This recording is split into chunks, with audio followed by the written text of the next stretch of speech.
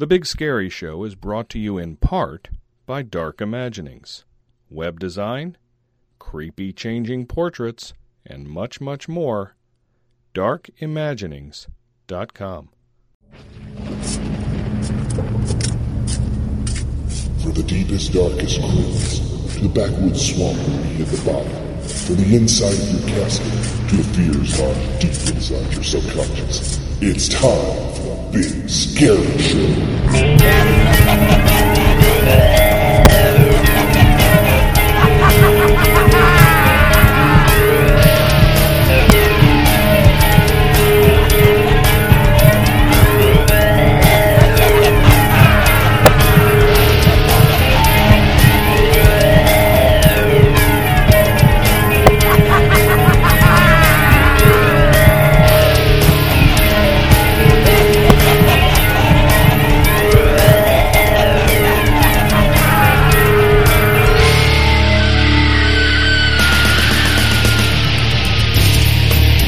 Greetings, mortals. I'm Dick Terhune, the voice from hell.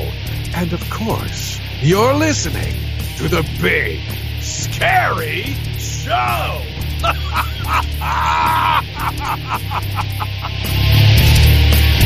This is Manny Souza, Small Oxman Haunt, on the Big Scary Show. Hello, creeps. It's me, John Kassir, the voice of the Crypt Keeper. And you're listening to the Big Scary Show, the top podcast in the industry.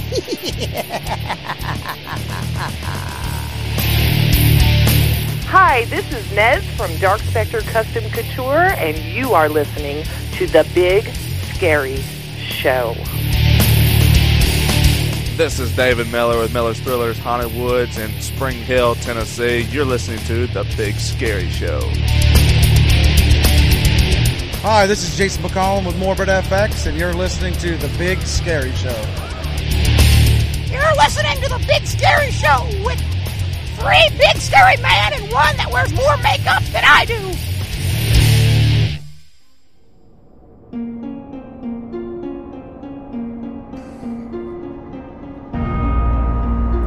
It's the January 16th, 2021 edition of The Big Scary Show, episode 228.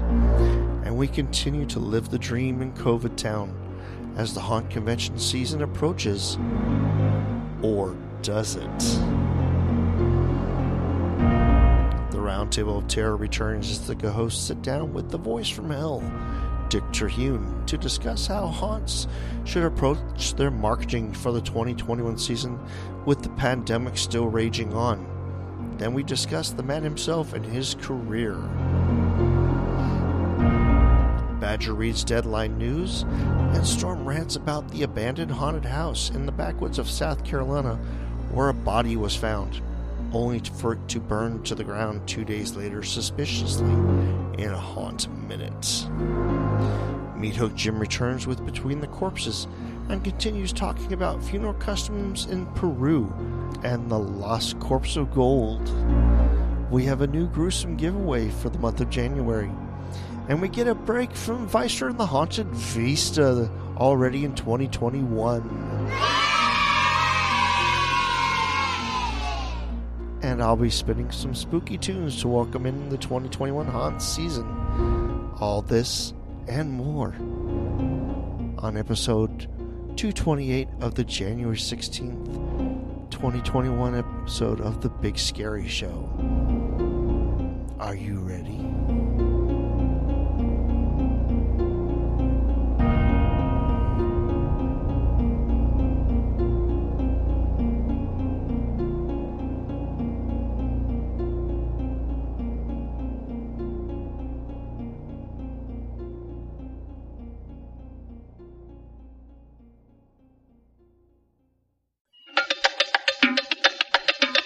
How could anyone guess that Daniela was reliving the legend of the Wolf Woman?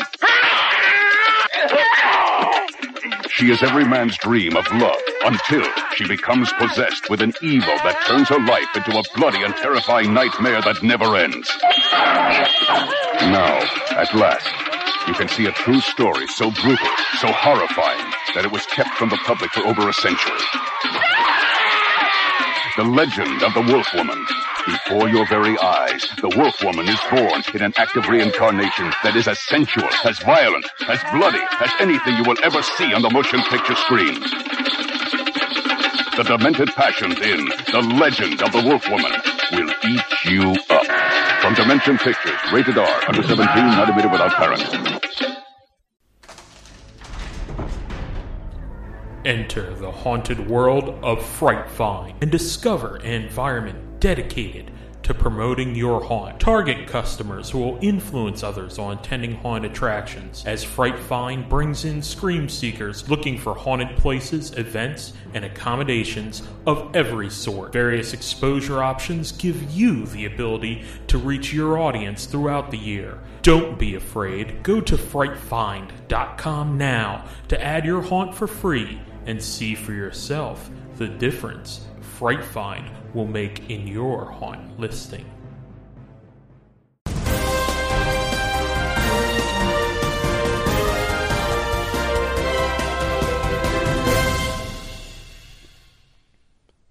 Hello everyone, this is Drew Badger. This is Deadline News for episode 228. And we're going to start off with some sad news from one of our own. This comes to us via Zombie Hollow Haunted Attraction in Gastonia, North Carolina. Zombie Hollow is heartbroken to have to share the loss of one of our own. John Skip Berryman of Gastonia, one of the longest-standing members of our clown crew, passed away on January 6th at the way too young age of 17.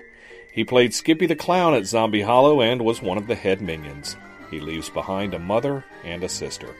The Big Scary Show sends its deepest condolences to the family and friends of Skip Berryman and offers up this moment of silence.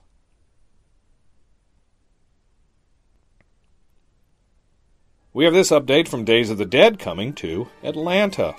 It is with great pleasure that we announce the addition of actor Michael Biehn to the guest roster for Days of the Dead Atlanta, happening February 26th through the 28th at the Sheraton Atlanta. Biehn played Sergeant Kyle Reese, a soldier sent back in time by John Connor to save his mother Sarah Connor in the 1984 film The Terminator. He starred in two other films directed by James Cameron, Aliens and The Abyss, as well as many, many other roles. You can currently see him playing Lang in Season 2 of Disney's The Mandalorian. For more information and tickets, visit daysofthedead.com. We have some gaming news regarding Alien Isolation. This comes to us via BloodyDisgusting.com. Remember Mother VR, the VR mod for Alien Isolation that gave us what we hoped and feared, which Sega never did? Well, if you were one of the lucky people who a few weeks back snagged the game for free during the Epic Games Store's Christmas sale, you'll be pleased to know the mod is now compatible with the Epic Games Store version. Initially, the Mother VR mod was not compatible until the mod's creator, Nibre, released an update a couple of weeks ago that fixes the issue and adds support for the Epic Games Store version. You can download the new mod version over at GitHub, GITHUB.com.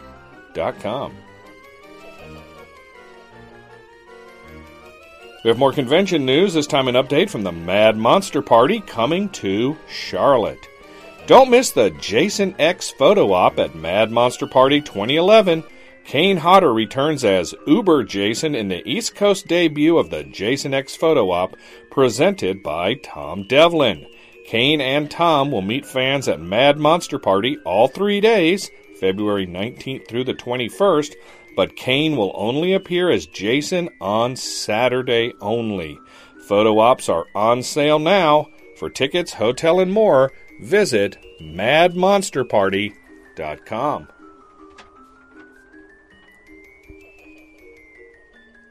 We have this news from the Awaken Haunted attraction in Leslie, Michigan. Taking your significant other out for a night on the town this Valentine's Day weekend? Nothing says I love you like scaring your loved one into a fear frenzy of panic.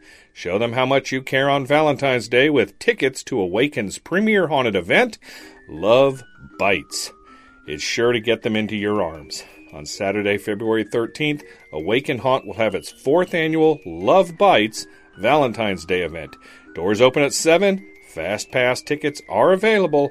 Get tickets and more info at awakenhaunt.com. We have this news from the Nightmare on 3008 haunted attraction in Fultondale, Alabama. Roses are red, violets are blue. Love bites and hurts too. Vampires are here to make you smitten. Just beware that you aren't bitten. No one's safety was harmed in the making of this love letter. However, join us for Love Bites, our Valentine's Haunt, February 12th through the 13th from 7 to 11 p.m. Look out for more info, especially regarding our haunt safety recommendations. Get that information at nightmare@3008.com. We have this update from Stilt Beast Studios. This is a friendly reminder that we've created a new YouTube channel just for our live feeds. Stilt Beast Live will feature all the live interactive feeds in a positive, encouraging atmosphere so you can join us in real time in the shop while the monsters are being made. Our original YouTube channel, Stilt Beast Studios, is still providing the DIY tutorials you've come to expect, but we hope you'll continue to join us for both. To find us, go to youtube.com and search for Stilt Beast Live. And finally, we have this news from the Canadian Haunters Association via Chris Ainsworth. Greetings and Happy New Year to all our Haunter friends. On behalf of all the CHA chapter presidents and myself, I wanted to share the news with everybody about the CHA website. The CHA website was originally created back in 2008 to share tips on home haunting, advertise your home haunts, building props, costuming, makeup, scare acting, and all things Halloween related. But what it was mostly used for was our annual Home Haunters Awards contest. After analyzing the traffic we get to the website, it's come to our attention we don't really have any. Over the years, we've noticed that more and more people have gone to using social media, and with that being said, we have decided to delete the CHA website effective immediately and go to just using our CHA Facebook page. We are looking forward to our annual Home Haunters Awards contest this upcoming 2021 Halloween season, so please stay tuned for future updates and contest info. Happy haunting, and be sure to check out Canadian Haunters Association on Facebook. Remember, everyone, if you have news and you want it on the show, please send it to us, news@bigscaryshow.com, and we'll make sure it gets there. No news is too big or too small. This wraps up Deadline News. I'm Drew Badger. Thanks for listening.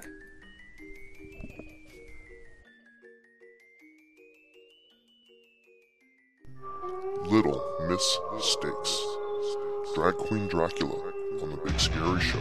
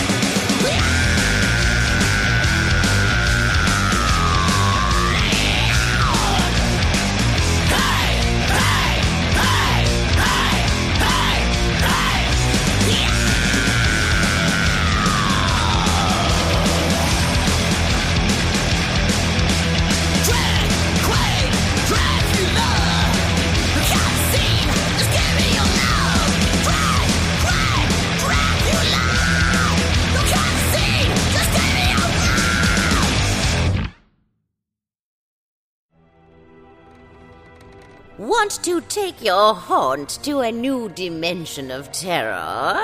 Then let Dark Imaginings conjure up some ghoulish graphics and web design services for your home, haunt, or crypt. Since 2007, professional and home haunters alike have trusted our award-winning and dedicated skeleton crew to make their nightmares come true. Whether you need graphic design services, logos, websites, spooky visuals, or creepy changing portraits, we can help your business look its scary best. To see more of our products and services, drop by darkimaginings.com. Let us help you get ahead of your competition.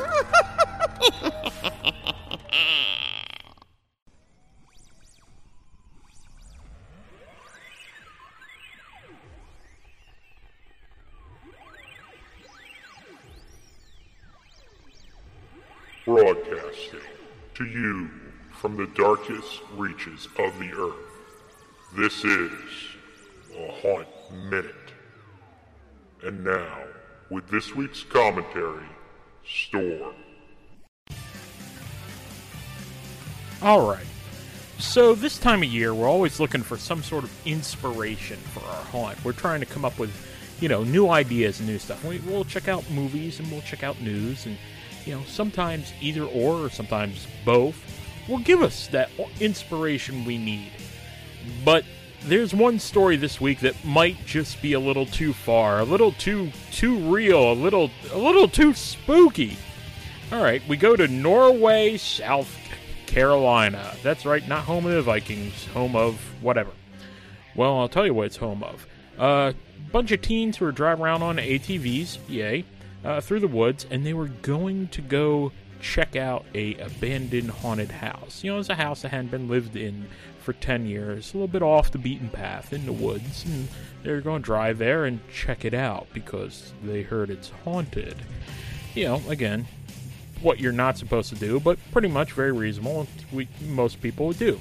So they get to the haunted house in the woods, and they're checking out. They find a large chest freezer in the back. Well, we've seen some horror movies. What could this possibly be? So one of them opens it.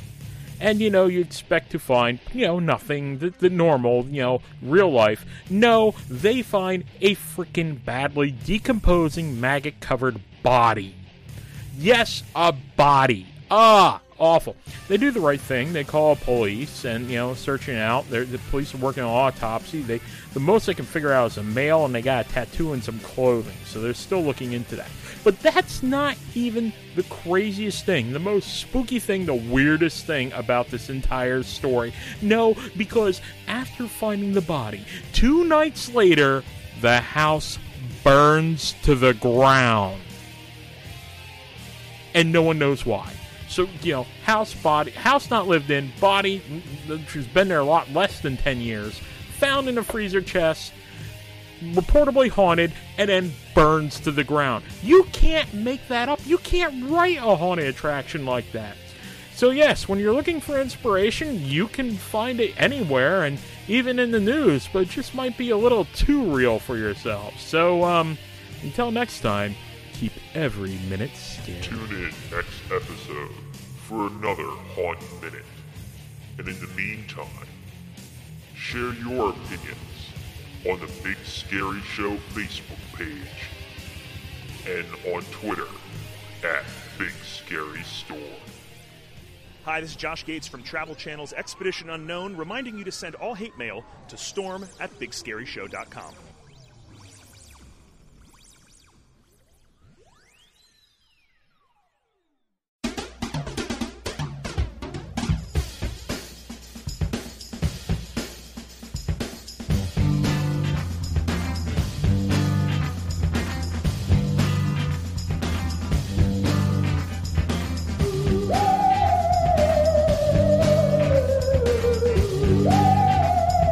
And ladies and gentlemen, it is the Round Table of Terror for the Big Scary Show. We hope you've been enjoying it so far. And if you haven't, you will be soon, because we have a very entertaining guest on today. A master of stage, screen, voiceovers, teaches seminars all over the country for haunters and others regarding many, many different topics, but primarily marketing. You know, last year being an election year, people were talking about, how are we going to market our haunts during election year? Well, March came along and woof, out the window because of the pandemic. So, you know, how does one market their haunted attraction in a pandemic, or shall we say, hopefully post-pandemic world this season? So, of course, we have none other than the voice from hell, the master of marketing, and does a damn fine Ebenezer Scrooge, Mr. Dick Terhune from Litchfield, Connecticut. How are you, sir? Humbug. You're a few weeks late for that, but we'll let it slide this time. Well, hamburger? What? Hamburger? What the? I had chili. Hamburger helper, I think, is what we're looking for. There you go. I'm doing great. Happy New Year, guys. Great to be with you again. Same to you. And, of course, the others that you're referring to include the other hosts, including up not too far from you, up in Rhode Island, we have Storm. Happy New Year. Greetings from the home of our new Commerce Secretary. Down in Cincinnati, we have Meat Hook Jim.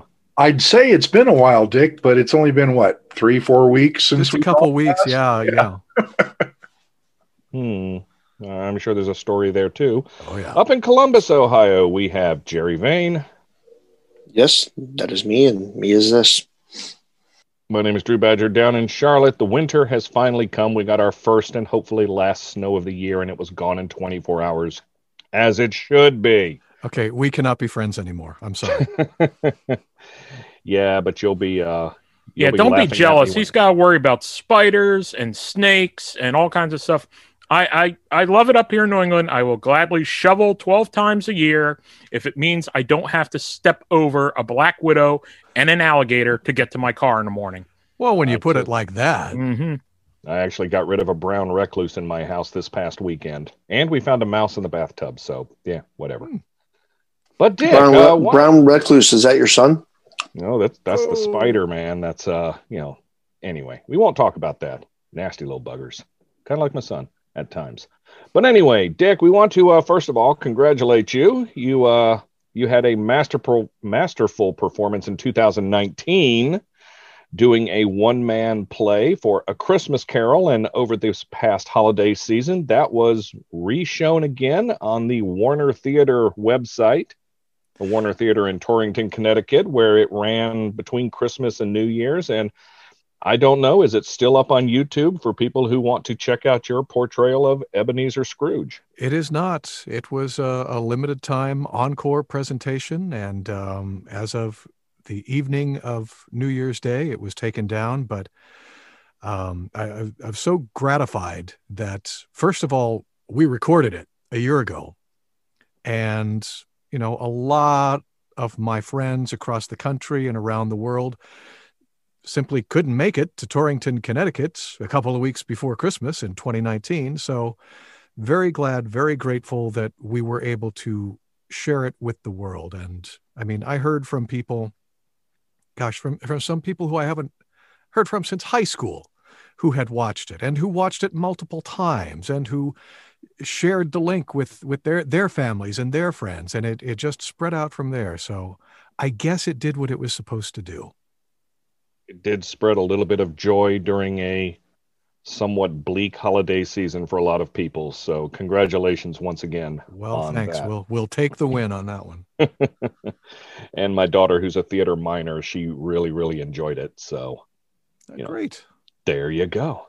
But let's talk about marketing a little bit. Again, this is a year, the year that was 2020 was unlike any other in the haunt industry. A lot of haunts did surprisingly well because people were tired of being cooped up and wanted to get out and do something. And, hopefully, we see the optimism of a vaccine or two out there. So, how should haunt owners be preparing for 2021? Should they do what they had sort of planned to do in 2020? Should they revamp what they think their version of successful advertising is?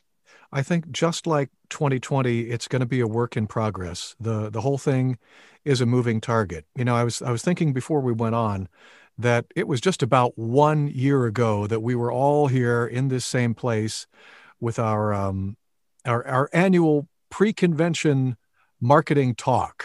Indeed. And at that time, we were talking about an election year and how you need to make your buys now and how you have to look at the different marketing and advertising venues that are available to you, all the digital, all the social, anything that you would want to do with traditional marketing.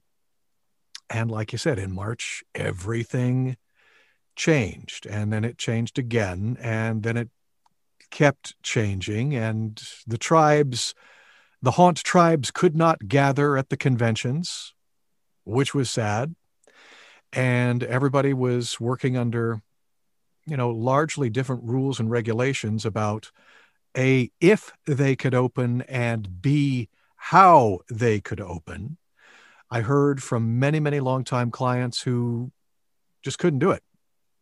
Either the social distancing or regulations on gatherings would not allow them to open, or they did not have control of their space.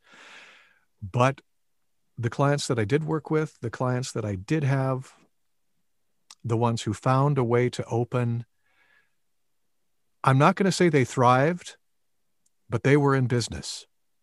And that's the important thing. And as you said, people were starved for entertainment by September, October of 2020. So if you could open, God bless you, you did, and you made a lot of people happy. And if you couldn't, well, I hope you banked your bucks, because we're going to see what happens this time. It is going to be another work in progress. You may not know if you are even able to open your attraction until June, July, at the earliest. That's when the bulk of the population is going to be able to receive the COVID-19 vaccination. And by the way, that group of people, that's your target market too, in that particular age group. So I have no doubt there's going to be skittishness on the part of the audience, but there's also going to be eagerness on the part of the audience. Now, again, taking a look back, those in 2020 who opened definitely emphasized two things. We are open.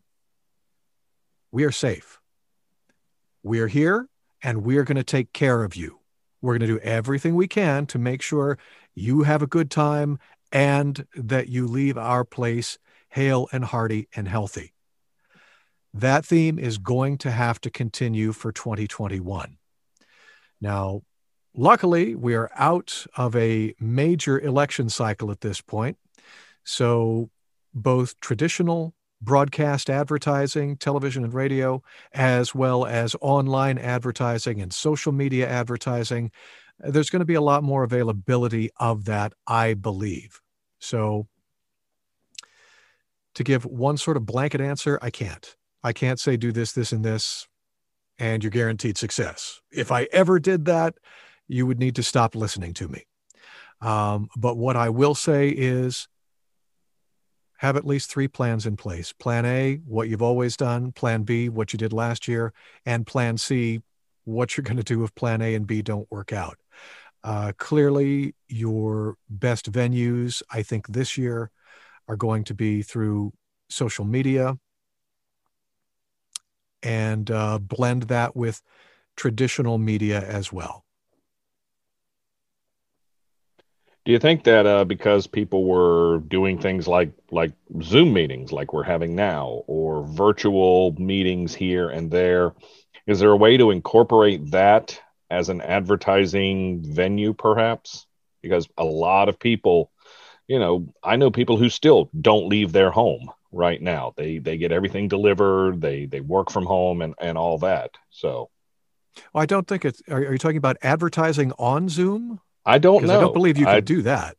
I know, but I don't know if trends, if more people are used to seeing you on a in a Zoom meeting as opposed to seeing you on social media or hearing you on the radio or reading about you on a billboard or something like that. Well, I did just think of a diabolical, if not at least unethical and probably illegal thing that you could do, is to Zoom bomb calls with your advertising or your characters. Wouldn't it be cool if we could do that?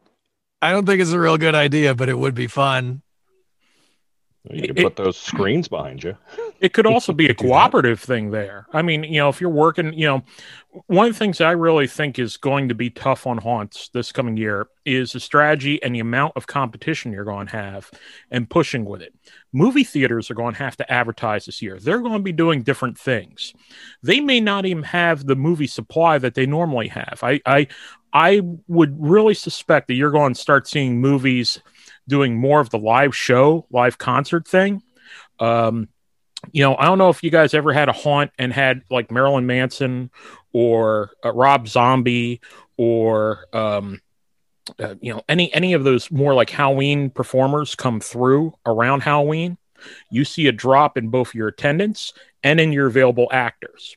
Now, those people aren't going to be able to be everywhere, but if like the local movie theater is doing the live performance for the weekend and showing it, that's going to end up being your competition. So you may want to look into Zoom and stuff this spring and fall and be cooperative. Local theaters and stuff will be coming up. Maybe they might want to do a cooperative thing. If they're doing a Zoom thing and they want to promote something and have one of your characters pop in as a guest on a Zoom call, this is the stuff you got to start strategizing for now.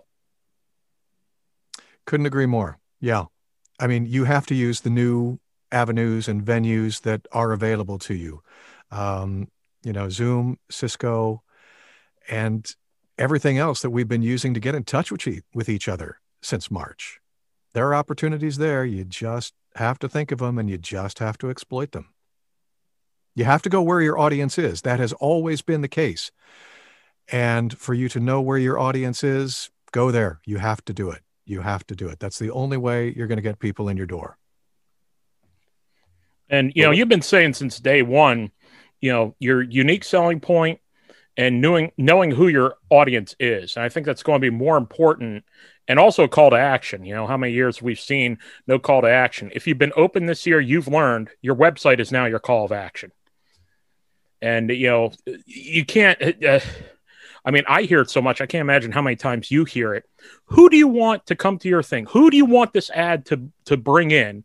And their answer is everyone. And it's like, no. I've never heard that. Nobody ever said that to me. Hopefully haunts have learned for this coming year, but that everyone's not going to work in advertising at all this year. It never has, and it never will. Yeah, but it'll be just a bigger waste of money if you try that unstrategy this time. Yeah, as always, you have to be very focused, and I'm glad you brought up the unholy trinity, the unique selling proposition, the core message, and the call to action.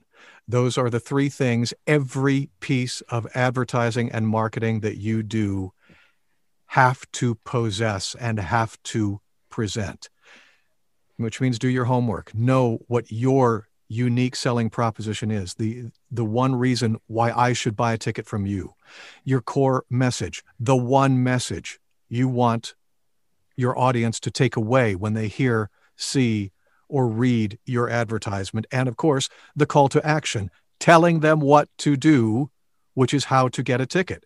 It's the same as if you were going to start a car with an internal combustion engine. Every internal combustion engine needs three things, right? Fuel, spark, and compression. If you don't have those three things, the car don't go. If you don't have your USP, your core message, and your call to action in everything you do, it's not going to work. So lesson one is still lesson one. And the thing is, too, it sounds intimidating and it sounds like, this business level mumbo jumbo. It's easy. It's not as hard as you think when you break it down. And the easiest thing to do is listen to the people in line for your haunt. They'll ask those questions. Is it scary? How do I buy tickets? How do I get a VIP? oh, look, there's the website on the thing. They're asking these questions right there. And your ticket attendants, your line actors, even your parking lot people are answering this. So you just got to communicate with your staff on the questions that the people you've already brought in are asking. And you're going to come up with some great points to make some really good advertisements. And you can carry through your marketing long beyond the day that the haunt closes at the end of October or in November or whenever it is you close. The example I'm going to use is Headless Horseman in upstate New York. Everybody knows Headless Horseman, right? Well, they were open this year and they did it as a drive-through haunt, which I know a lot of other haunts did. One of the things that they did, though, was that you had to access the audio portion, the guide through the drive-through, via their app. So everyone who bought a ticket had to download the Headless Horseman app also if they were going to get the full experience. You know, December, January, February, March, April, and the rest of the year, that app is still living on their phone. So you're going to be able to cull data from your app if it's living on your customer's phone. And by the way, it's already there for next fall when you need to reach out to them to say, here's when we're opening. We want to give you a special deal. We want to upgrade you to VIP for the price of a single ticket, or whatever it is you decide to do. Take advantage. Take advantage of every inroad you have to your customer, because if you don't, I guarantee you some other entertainment venue will. And that's not necessarily going to be a haunted attraction because, as Storm pointed out, it's going to be a movie theater, it's going to be a club, it's going to be a sporting event, it's going to be something else. Yeah, high school sports are going to be your competition again this year, and people are going to be thirsty for it. Yeah, hopefully they're going to come roaring back too. Mm-hmm. Everybody's going to come back hard, and I know everybody's going to, everybody audience-wise is going to want to take in everything that appeals to their interest. You really need to be what appeals to their interest. And there are great opportunities with that too, to know your market, which is one thing, the people I'd worked with for years is, I'd have my managers and stuff complaining, oh, so-and-so sports team is in the playoffs this weekend. We're going to have a shorter crowd. And I'm like, yeah, that's going to affect us one night out of 3 this weekend. And guess what? You just found out your target market are sports people. So stop advertising on the Oprah Winfrey channel and put it on the baseball network. Put it on your local sports thing, because those are the people who want to come to your haunt. And you just got free market research by looking around and going, there are less people here, or they come earlier, or they show up later when this event is happening. And are there advertising opportunities at the ball field where this team is playing this one night so that tomorrow night they know they got something else to do? I know. Can't imagine if, local high schools and boosters, do they have an ad section with a program that everyone there buys or is given every time they go to a game? Do some of them have, maybe not jumbotrons, but some sort of digital display? Or do they have a PA system where maybe your pre-produced commercial could be played? Do they have opportunities between innings for promotional events where some of your characters could come and take part in that? These are just some of the things that you can do. Throw a box of makeup to one of the classes for their homecoming float, and you'll see every single one of them come to your haunt that season. There you go. This is gold, people. This is gold. One of the things that I've, listened to you talk about in your seminars at conventions and stuff is everybody loves a good story. Oh yeah. When you're advertising, don't do the bad Dracula accent and say, come to our haunt because blah, blah, blah, that kind of thing. But do you think in a year like this, the people are going to have to maybe change the way they do, maybe promote more of the fact that they're safety conscious as opposed to scary? We sterilize after every group goes through, or all our actors wear face masks and all that. Is that a wise thing to put in an advertising package where you really want to emphasize that, yes, we're the scariest haunt in our town, but we're also the safest? And because people are going to, be skittish, as was said before. Yeah, but you know what? turn that into the story of your haunt. And just hearing what you were just saying, one thing I thought of is whoever the spokesperson is for the haunt, we've always had your safety in mind. Every year, we've always washed all the blood off the floor between visitors. You have nothing to worry about here. So yes, you're doing it in a joking fashion, but you're still getting your message through. In fact, one of my clients this past year, we opened the commercial with, I'm trying to remember what the exact line is. I'm just going to have to paraphrase it because I can't pull it up right now. The idea was, we will never be scarier than 2020 is right now, but we're a lot more fun. And that's the thing you want to emphasize, that you're fun, you're safe, you're open. That's your story. And tell your story incorporating those elements. It's so much fun. It's so easy when you get rolling with it too, and little elements like that. I've had so many people ask, "Oh, is your walkthrough scary?" I go, I've been in line and character. Go, well, everyone who survived it loves it. One of my other favorites is you'll learn this stuff on the fly, and talking with your actors and managers, you might even come up with some of these story things. Again, another thing, you don't have to be, Chaucer and writing a whole, mystery thing. You don't need Poe and, poems and stuff for it.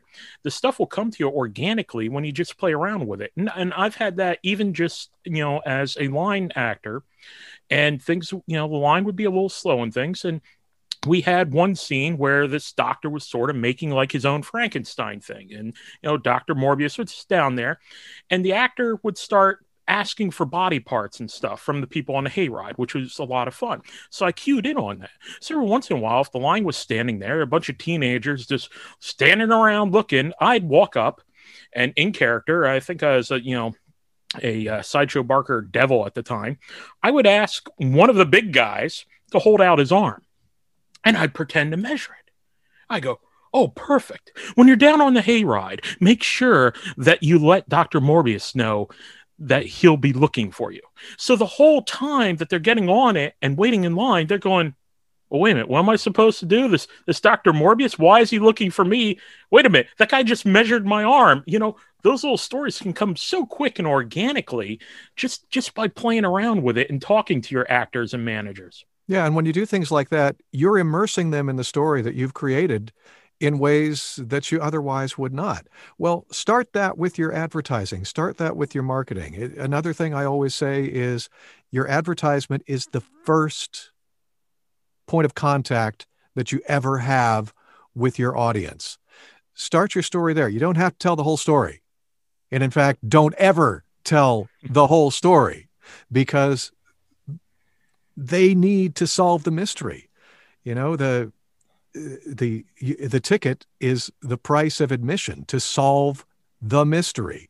So set it up, make it appealing, and then when they get there, things like that just drills it in further into their minds, into their subconscious even. And they know they're there to have a good time, but now, okay, they're starting to get a little bit nervous, and it just becomes that much richer of an experience for them, and they leave feeling better than they even thought they would. And then all of that, yes, all of that is marketing.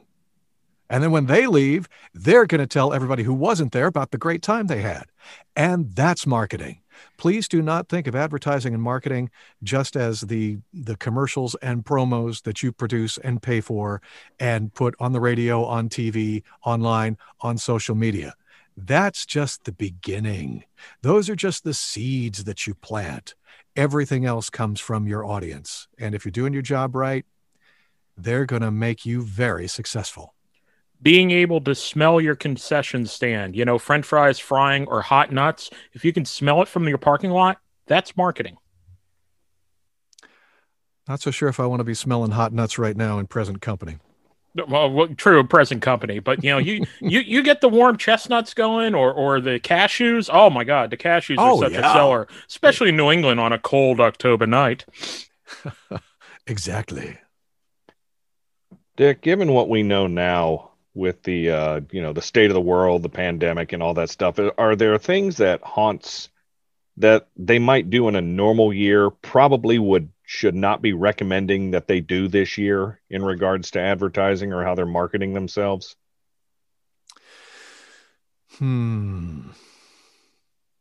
All the things that I tell people not to do any other year, yeah. But specifically, the way things are right now, I tell you what I would never do. I would never do a pandemic theme during a pandemic. If there was a school shooting, I would never do a school shooting scene. I think you get where I'm going here. You want to be scary, yes, but most importantly, you want to be fun. You have use your brains. Use your common sense. What you're going to make your scenes for. And if you don't have common sense, please find someone who does, because I would imagine that there's someone in your organization that has common sense. But you got to know where the line is. And I know that there are some haunts out there that they like to go over the line. They like to go absolutely balls to the wall. They are known as extreme haunts. Okay, fine, but there's still professionalism involved in that, and they know how to pull it off successfully. If you don't even try. The story this year is we are safe, we are fun, we are open. Right. Because there has been talk on social media about, I was thinking of doing a mad scientist and virus goes wrong and mutates everybody in the haunt kind of theme this year. What do you guys think? And, you get crickets, tumbleweeds. You get some very interesting answers on that. So I thought I would get your take on that. That's probably not the best way to go about it this year. Maybe not this next time. Maybe 2022. Dick, also for this year, do you think it could be a trap for haunt owners thinking just what they've done in the past will be enough this year? Definitely. We are in a new world. There are some things that will still work, sure, but it's all how you use the tools. If you've got a hammer and a chisel and you go after a piece of wood, two different people with the same tools and the same piece of wood will go at it differently. And one might come up with a beautiful carved owl and the other one will just hack the things to bits. So know your tools and use them wisely. Use them, yes, in ways that have been successful, but adapt to the current situation. And I'm going to say it again. We're safe, we're open, we're fun is what you base everything on. And this is even assuming that you're going to be able to be open. I really hope everybody's going to be able to be open again. I'm not entirely optimistic. Like I say, it is a moving target, but make your plan A, B, and C and do everything you can to be open. Because as has been said, those who were open in October of 2020, they not only did well, they kept things alive for next year. It may be that was the best thing they did, was to just keep themselves in the eye of the audience, to give them that reassurance that we are here, we're not leaving, we're going to keep you safe, and we're going to have even more fun next year. That's a perfect segue to say you're listening to the Roundtable of Terror here on the Big Scary Show with our very special guest, Mr. Dick Terhune, the regular host.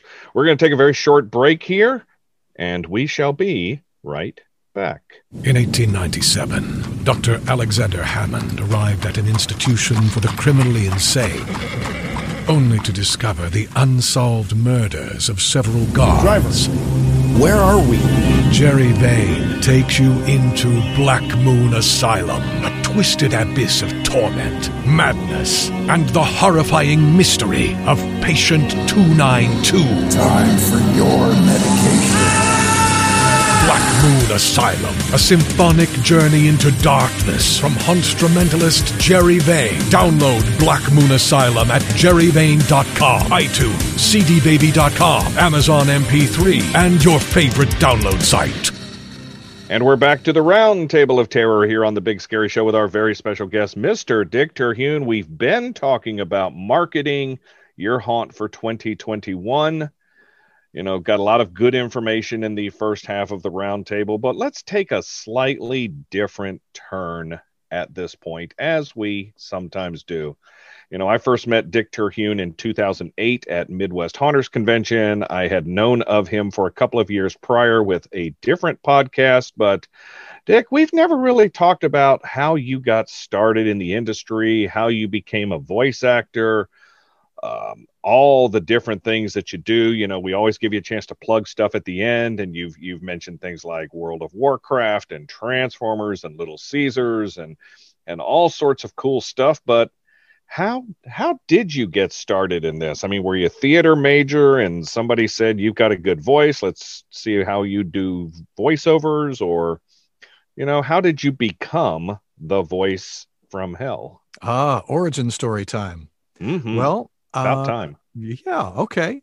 When I was, I think, like 13, 14, that's when I started doing stage acting and just absolutely loved it. And maybe a year or two after that, my dad is a barber in the town where I grew up, and barbers hear everything because they talk with everybody who's in the chair. And a guy from the local radio station was getting a haircut, and he said, you know, we got a part-time opening down at the station if you hear of anybody who might be interested. Well, Dad immediately told me about it. And I went down to the local radio station. This was, of course, back in the days when you could just go down to the local radio station. And they said, all right, come in a little before 6 o'clock in the evening. So I did. And they handed me a stack of news copy. And they said, this is how you turn the microphone on. This is how you play this. This is how you start a commercial. You're doing the 6 o'clock news. Go. That was my audition. And I guess I did okay because they kept me on. And that was the beginning of a 20 plus year career in radio. All the while I was also doing stage work. So the two of them just kept going along, but in their own lanes. Eventually I moved to New England, still doing radio, still doing theater. And then finally in 1999, I believe it was, technology caught up with my ambition because I was happiest at the radio station when I was in the production studio, working on commercials, doing different voices, doing bits for some of the other jocks and creating that sort of thing. I just seemed to have a natural aptitude there and loved it most when I was there. So technology caught up with my ambitions, and I was able to build the Fortress of Amplitude right here, which is my VO studio at home. I left commercial radio at that point, started doing commercial VO work from my studio, which of course was great fun. It reduced my commute from an hour and a half each way to about 45 seconds round trip. So that was pretty awesome. And there was one job that I always did at the radio station that I always looked forward to. And that was every October, the local haunted house would come to me and they would say, we want you to do our commercial. And so I did it and they were thrilled, and they came back year after year and they said, we just leave it to you. Do whatever you want with this commercial. And that was my favorite thing to do every year. So about this time, I was also thinking, because I live in New England, this is an area where Halloween is taken pretty seriously, where haunts tend to thrive. And I'm sitting on a fairly large chunk of property that I always thought would make a great haunted trail. And so one day I'm out mowing this field and I'm thinking, you know,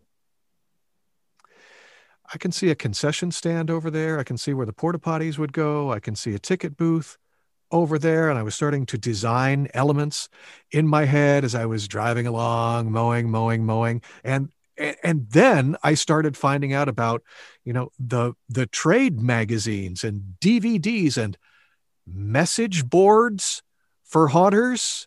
That's how far back this goes. We still had message boards at that point. And I was just getting so stoked up, reading all this stuff, absorbing all this information, thinking, yeah, okay, we're going to do this and we're going to make tons of money and it'll be fun. And I went into my wife one day and I said, honey, here's what we're going to do. And she laughed like really hard and maniacally, like losing her breath type of laughter for like 15 minutes straight. So I walked out and came back to my studio and was thinking, okay, that's not going to happen. But then my eyes went to this pile of trade magazines and DVDs, and I thought about the message boards and I thought about the websites, and suddenly it hit me. I can learn anything I want to about pneumatics and time ticketing and scare acting from all of this stuff. But what I noticed nobody was talking about seriously was how to get people to your door, how to advertise, how to market. And that's when it all clicked. And shortly after that, I launched the Voice from Hell website. I became a fairly frequent guest on podcasts, much like and or similar to this one. I started applying to HauntCon and MHC and Transworld and, any convention that had an education track. I knew I had something that people needed to hear. And so I started teaching. I started doing the seminars. And it wasn't necessarily designed to get people to do business with me, but that's what happened. Every time I would do a session, at the end, I would say, if you have questions, if you want to talk to me about something, come up. It would be like a land rush, people coming towards me. So I would have to start setting up appointments throughout the weekend to talk with people. And it just went from there. So the Halloween and haunt industry that I've always loved ever since I was a teenager, when I would do like the JC haunted houses or whatever as an actor, and the commercials and acting, it all just kind of came together. Now, the other things that have happened since then, as you mentioned, I do a character in World of Warcraft. I do other games. Transformers has been great. We did 3 seasons of Transformers Cyberverse. I've actually got most of my action figures here in the room with me, and a new one that just came out for, I think I'm the first person to ever voice this character, MacAdam. They just did a Build-A-Figure, which means you have to buy like 8 figures to get all the pieces for this guy. So I finally just finished building him. He looks great. So it's nice, I'll sit around here and I'll talk to myself in my Prowl voice, or I'll talk to myself in my Quintessence Scientist voice, and I'll just have a very enjoyable time doing things like that. So that's been great. And as you said earlier, yes, I do have some new projects. Yeah, still doing commercials all over the place, not just haunt commercials, but for other businesses as well, national commercials, TV and radio. What have I been working on lately? Seems like at the end of October, vampirism took up a lot of my time because in October, a new audio theatrical company, Resounding.live, launched. Their first production was Dracula. So we basically brought back the radio play online. First one was Dracula. We did it Halloween weekend. For you Broadway aficionados, Norm Lewis was our Dracula, and I was Professor Von Helsing. And that was an extremely cool thing to do. Imagine a Zoom meeting with 7 or 8 actors scattered across New York City or Connecticut. We had one guy who was in LA, and a sound engineer who takes all of your performances and puts them together live, along with sound effects, along with music, along with audio placement. He would walk us around the rooms as we were doing our scenes. It was a really cool experience. So did that in October. About the same time, I booked a pharmaceutical scientific narration that had to do with something that attacks red blood cells.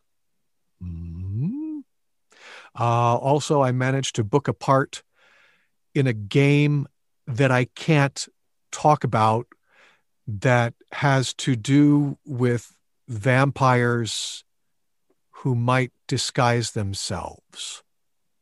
So if you're familiar with games and or video games that have to do with vampires that may disguise themselves, I can't talk about that. Also, just finishing up doing an audiobook about essentially warring tribes of vampires in modern day Los Angeles. It's called Spires. It's by Brierley Mitchell. And as soon as I finish editing that, hopefully we'll get that up on Audible and you can listen to that. So those are just some of the things keeping me busy these days. Interesting. When you were growing up, were you listening to old radio shows or are you a fan of those? I listen to them on Sirius all the time. Channel 148, classic radio. I listened to a few of them. Of course, everybody's heard the War of the Worlds broadcast. That's one of my favorites. It's the gold standard. It's one of the best. It's, that's the broadcast that Orson Welles and the Mercury Theater on the Air did that actually made people believe that the world was being invaded by Mars. It was brilliant. It was brilliant. So hopefully we're able, that's one thing that Broadway actors and performers all over have been able to do. I mean, we always find a way to perform. And this is one way to do it. Bringing back the radio play. Okay, awesome. We're still performing. That's so cool. Are you familiar with Jim French Productions out of Seattle? Yeah. Yeah, he started bringing back old Sherlock Holmes and some other original characters back in the 10 years ago or so. And now, I can't remember. Does he do that live or does he record them and stream them? He records them in front of a studio audience. Oh, okay. And then he would stream them. I assume it was kind of like Prairie Home Companion. It might be live, but it might be on a delay or something like that. But, I'm a big fan of that stuff. I listen to the Dragnets and the Gunsmokes and the Shadow and the Saint with Vincent Price. That's one of the best shows ever out there. Yeah. And with the Dracula that we did with Resounding, the reason they call themselves Resounding.live is we perform it live. It is a live production every time it goes on. Nice. Jerry, you had something? You were talking about radio shows. I used to listen to Inner Sanctum all the time. Oh yeah. Yes. Inner Sanctum Mysteries is on that channel a lot. Yeah, my dad had a bunch of the 8 tracks. Nice. So that's what we used to listen to them on. So how does one, I've toyed with voice work for the last 27 years. I've been in radio off and on since 1993, but never have been able to break through that one layer. I've done some haunt work. I've done some commercial work. I was the voice of Kenny Rogers Roasters for the Raleigh market for about a year and a half. And, but how does one, really break into it? I can imagine New York's a very competitive town if you're in that market and all. And Charlotte's actually the 3rd most competitive town for voice actors outside of New York and LA. But, how do you do it? How does the persistence pay off? And I mean, geez. Well, you have. I don't have an agent or anything. So. Yeah, you have to do it constantly. And fortunately for me, I was able to get an agent.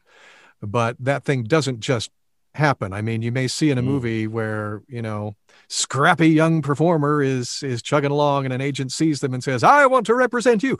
That's not necessarily how it happens. You actually have to hone your craft. You have to work. You see, an agent is not going to be interested in you until you're already making enough money that they can benefit by it. What I've heard is that an agent isn't going to want to look with you until you are at least in the high 5 figures and even better in the low 6 figures before they'll take you on. Now, if you're doing that, it means you are busting your hump every day. I say 90% of my work is getting the work. It is, absolutely. I am auditioning for things every day, whether it comes from a site like voices.com, which is a site for voice actors to be able to get into auditions all over the country, all over the world for all kinds of projects, or whether it's my agent sending me things. But, it's just like everything else.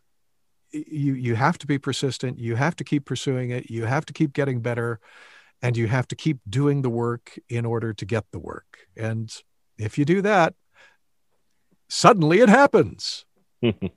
I'm just I'm just upset now that every 80s movie has lied to me, and it wasn't that you had won the local Battle of the Voices competition at the Civic Center and some guy in a cheap suit at the end goes, "Here you go, kid, here's a contract." Well, yeah, that actually did happen too, but no. Never happens that way. No. Wow. So, well, I guess the moral of the story is just keep plugging away. Kind of like being a haunt actor, keep honing your craft. And I wish I could tell you more, but that's really the secret to success. The harder you work, the luckier you'll be. Yeah, shocking. Hard work pays off. Who would have thought? It's not like a fad diet or anything. Just keep doing it. So what can you tell us? You did mention you had some things going on in the works. I mean, looking at the clock here, we've been talking a while, and if there's any questions from the host, now would be the time to bring them up, and if not, we'll start winding things down. Well, I'm just sort of relieved that, Dick started off by saying, I've been doing a lot of vampire stuff during the quarantine. And I'm just imagining Dick wandering around graveyards in Griswold, Connecticut, looking for vampire graves. I'm glad that there was actual stuff behind that. That's what I do in my spare time. Exactly. I was just imagining him with a cape, kind of lurking just everywhere. No cape. Upside down. No his capes. Off days. That's what he does on his off days. Sparkling in the sun. I will say, when we did Dracula, I was the only one who dressed up on Halloween when we performed it. Nice. Even though it was on Zoom and nobody outside the cast saw it, but they appreciated it. A true professional, when even the burnout from, a full season, you're still dressing up on October, Absolutely. On Halloween. Why would I not? True professional. Why would I not? Come on. The burnout gets you. I never fault any haunt actors or any stage people who don't come dressed up to the cast party or something, because I get it. It's been a long season, a long production. Yeah. Speaking of burnout, how long did it take you to learn the one-man play A Christmas Carol? I mean, playing all the parts and the way you were doing there were over 30 parts in that. And simultaneously, different voices, different inflections, different accents. I mean, it's amazing that you did it, but how do you do that without getting burned out? Well, the director first started talking with me about it at least a year before we announced we were going to do it. So I kind of had an idea that it was going to happen. And then when we finally pulled the trigger and said, okay, yeah, we're going to do this, put this on the season. At that point, I had 7 months from the day the script goes in my hand until opening night to get it all down. So I had a nice long rehearsal period, which was great. Also, not a lot of those other annoying actors around to interfere with what I was doing. It was all me, you understand, all me. But I digress. I, fortunately was able to work on that during the day when I'm in my studio. If I'm out mowing the lawn, I can do it. It did get kind of interesting if I would be sitting on the train or on a plane going over my lines. I found that I had, a lot of empty seats around me, which, normally doesn't happen, but they would clear right out when Marley's ghost appeared. Let me tell you. So, my approach to memorization has usually been to record everybody else's lines in the scene that I'm in and leave a space for me to respond. And then I play that back. So it's like I'm having a conversation with whoever's supposed to be on stage with me. Well, I was the only one on stage, so that shit wasn't going to work. So instead, what I committed to was just linking the story together, knowing where the elements fit in. For example, if I know that Marley is dead and Scrooge doesn't like Christmas, then I also know that his clerk is Bob Cratchit. And pretty soon in the door comes his nephew, Fred, who refuses his invitation. And after that, a couple of guys come in looking for money for the poor, and he kicks them out. So as long as I was able to keep the story straight in my head, it's like, oh, okay, Molly was dead. That is indisputable. And I just take off from there at that point. So, I admit when I first started looking at that book that I had to memorize, I thought, oh my God, they're going to have a teleprompter, or I'm going to have to wear Bluetooth things in my ear so that they're going to be able to feed me the lines. But at some point, I just let the story take over, and then I was telling the story. And naturally, I think, because I've been an actor for so long, when I tell a story, I become the characters, and it all just grew from there. So that's, if you saw it, that's what you were seeing. Was there ever a time where you flubbed live in front of an audience and were just like, oh my God, I don't remember the next line. I don't remember the next scene. Oh, good. No, that didn't happen. I did transpose a couple of things in the performance that you saw, but because I know this element of the story links to this element, in my head while I'm up there, I'm thinking, oh, okay, I have to get back to here in order to go here. So. And how many people actually know that, other than you obviously acting it word for word, to go, oh, wait a minute. Well, now you you a stage manager who's upset about it. You son of a... No, the stage manager didn't worry about it at all. I think they had the script in front of them and they were looking at it, but by that point they knew. I mean, they know me well enough that even if there was a momentary panic, and it would have only been a fraction of a second because I never got that far off, it was like, okay, don't worry, he'll get back to it, and I did. How much of a I was going to ask, while we're on that subject, how much of a challenge is it doing a one-man show and the audience reaction? Because, they might not react to exactly the way you would think it is. There might be a giggle when you're expecting a gasp or something. With no other actors on stage, how much of a challenge is that? And they never did react to the same things in the same places, but there were some things I knew I could count on.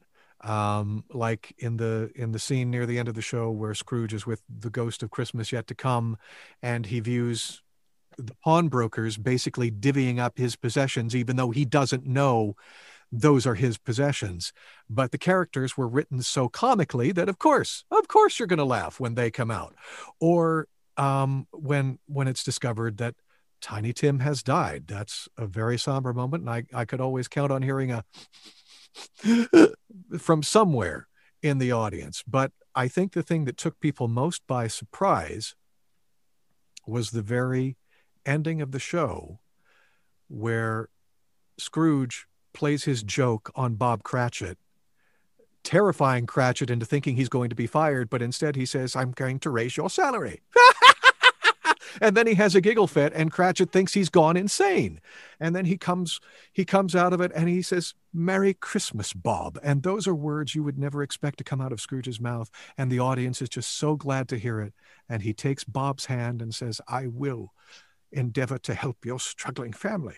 And at that point, I'm tearing up on stage. And I could always count on a few snuffles and sniffles at that point too. So, I didn't really worry about audience reactions. My job was to tell the story, and that's what I did. Very nice.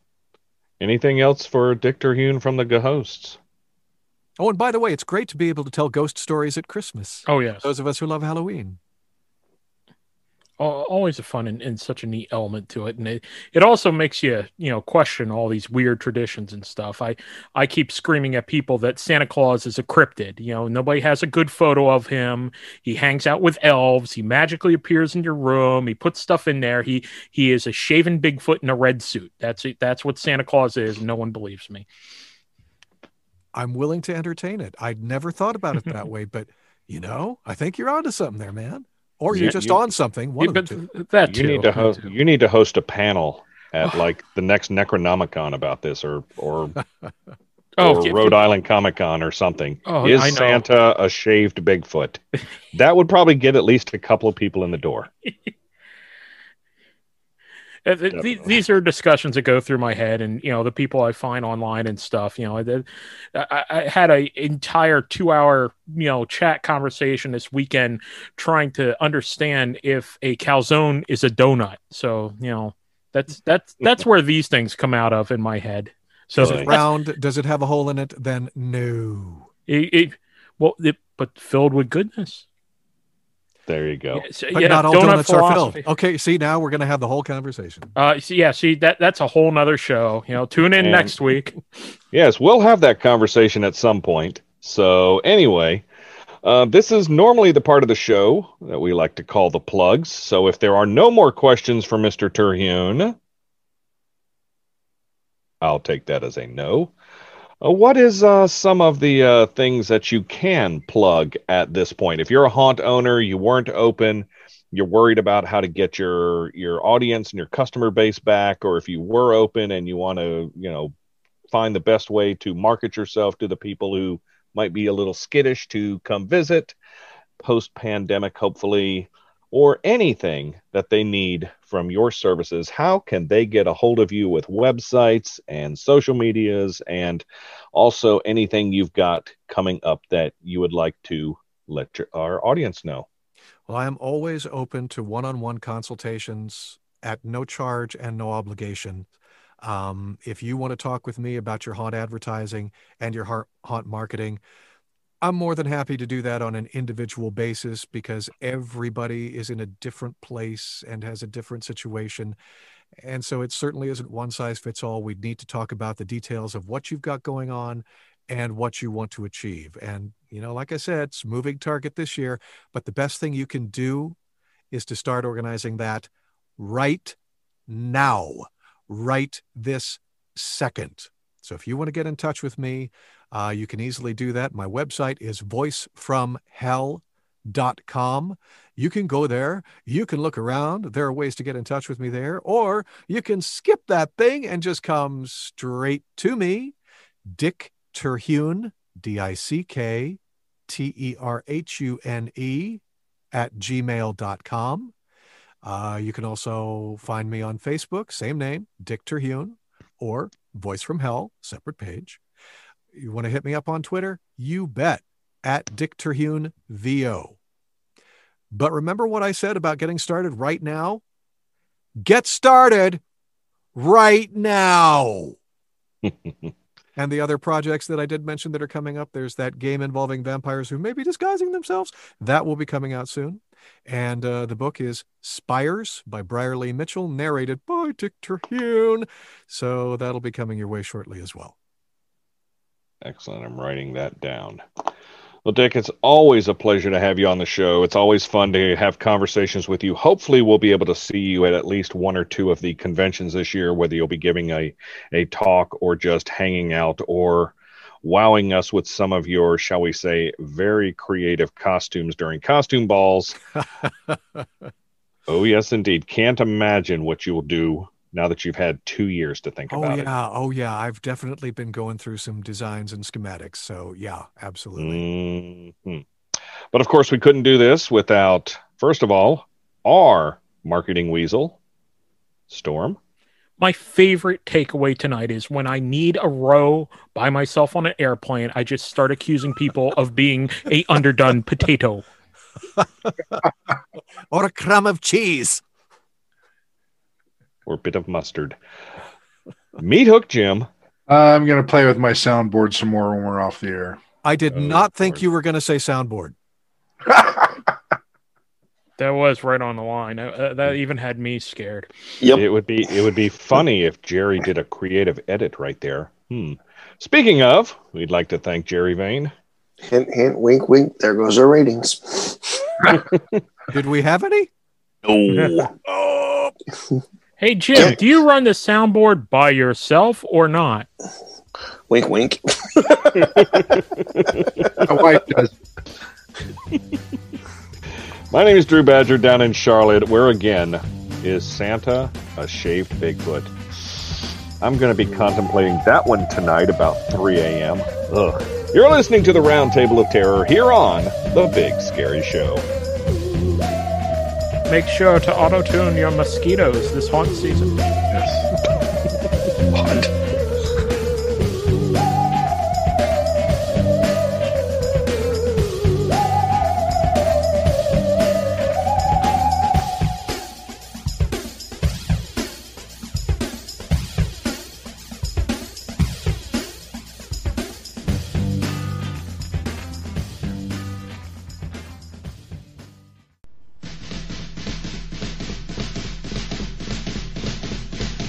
Memphis Morticians.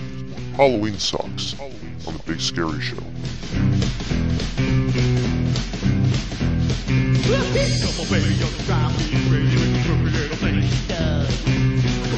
Queen, hellbound 19, old man to give me a bug.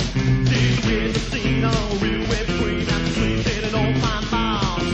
Please don't nervy, baby, long, ain't curvy. Y'all wearing them Halloween songs. My baby's got a line, what they call the moon. Oh, wait, she loves me, so baby, off the door.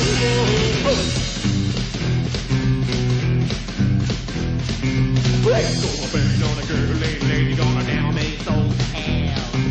Don't like people, girl, but evil that the devil ever loved so well.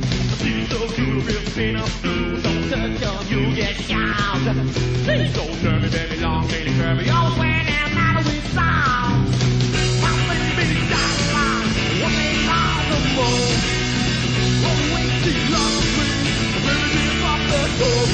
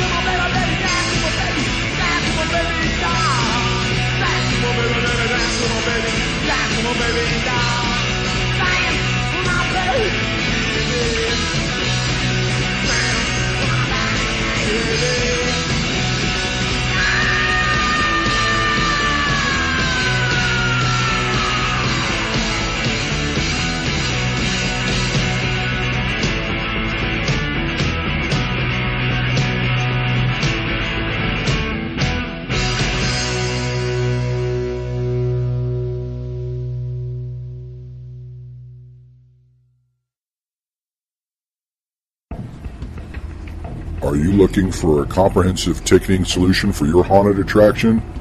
HauntPay has the answer. We skip the features you don't need and focus on the ones you like, such as timed ticketing and repeat time slots, variable ticket types, bundle and combo tickets, social media discounts, and now featuring all-in-one options including managing your tickets online and at the door, as well as upselling and managing your merchandise and concessions with a comprehensive report on everything at the end of the night. Head on over to hauntpay.com and get started in 60 seconds for free. And ladies and gentlemen, welcome to the first gruesome giveaway for the year 2021. You know, 2020 was disappointing in many, many ways, and it was a little disappointing for the gruesome giveaway because for the entire year, we only gave away 4 prizes. Why? you may ask? Not because people didn't know the answers, but because people didn't enter the contests during 8 months out of the year. Now, we know COVID was very much on our minds and many other things going on, but folks, Screamline Studios gives us these great prizes, and we want to give them away to you. So hopefully 2021 will be better, and we'll have some people winning prizes every month of the year. And let's see if we can do that right now. I'm about to ask a question. The answer is in the show. Listen carefully. All you have to do to enter is send us an email with your name and your phone number so we can contact you. And, of course, the answer. Send that to contest@bigscaryshow.com before midnight on January 25th. After that, we will pick a random entrant, and you could be the next winner. Without further ado, the question for the January Gruesome giveaway is: what is the name of the one-man play that Dick Terhune performed in 2019 that was rebroadcast on YouTube during the 2020 holiday season? If you think you know that answer, send us an email with your name, your number, and that answer to contest@bigscaryshow.com before midnight, January 25th, and you could be the winner of a great prize from our good friends at ScreamlineStudios.com. Be sure to go visit them and see all the cool things. Maybe something that you like, we might just be giving away. A quick reminder, previous winners and family members of The Big Scary Show are not eligible to win. Good luck, and let's give away some prizes.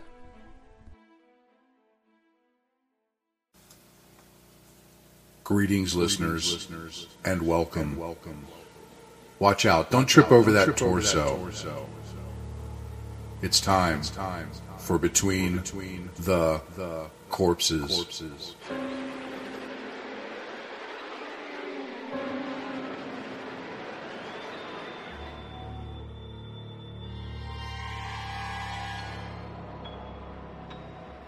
Greetings, listeners. Meat Hook Jim here, and on this episode of Between the Corpses, we are going to the southern hemisphere to the country of Peru.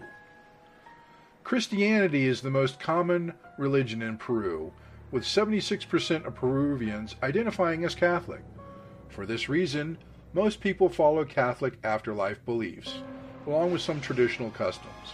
For example, traditionally people believed that the soul was bird-like and could fly away during sleep. If it didn't return, the person passed away. When someone dies, their family dresses and places the body in an open casket. The casket stays at home or in a church for a few days for mourners to pay their respects and bring flowers or food. It's more of a celebration of life, as everyone shares stories about their loved one while eating snacks like coffee, tea, sandwiches, and cookies. Close family members may even sleep near the casket so their loved one is not alone. For a Peruvian funeral, there is usually a Catholic funeral and burial service. Everyone wears black and receives a small funeral gift such as a photo or a bookmark. Then there is a funeral procession to the cemetery. In larger cities, they decorate the hearse with flowers, while in smaller cities they may carry the casket instead. The gravestones and mausoleums have elaborate decorations and paintings to represent the deceased's life story.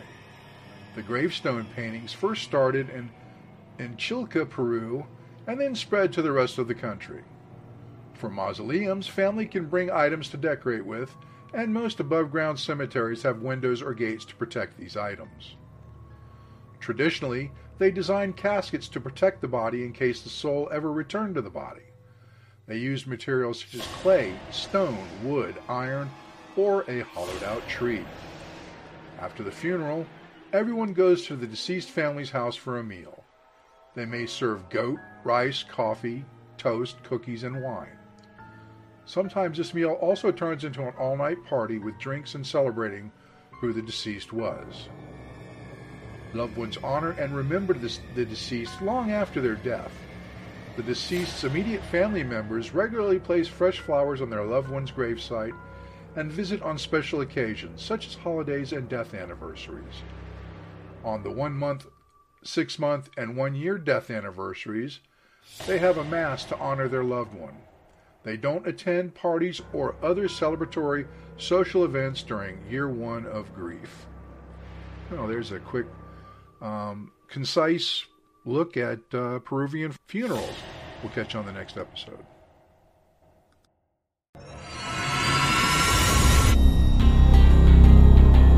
Passion is what drives us. The passion to be the best. For over 10 years, that passion has taken us from eBay to becoming the driving force in the haunted house industry. And we are just getting started. From flex props to 9-foot giants. Great details, great looks, and great pricing is the foundation we are built on. Our heart beats Halloween and haunts. We are a creepy collection. Let us deliver our passion to your haunted attraction this season. CreepyCollection.com. Now that's creepy.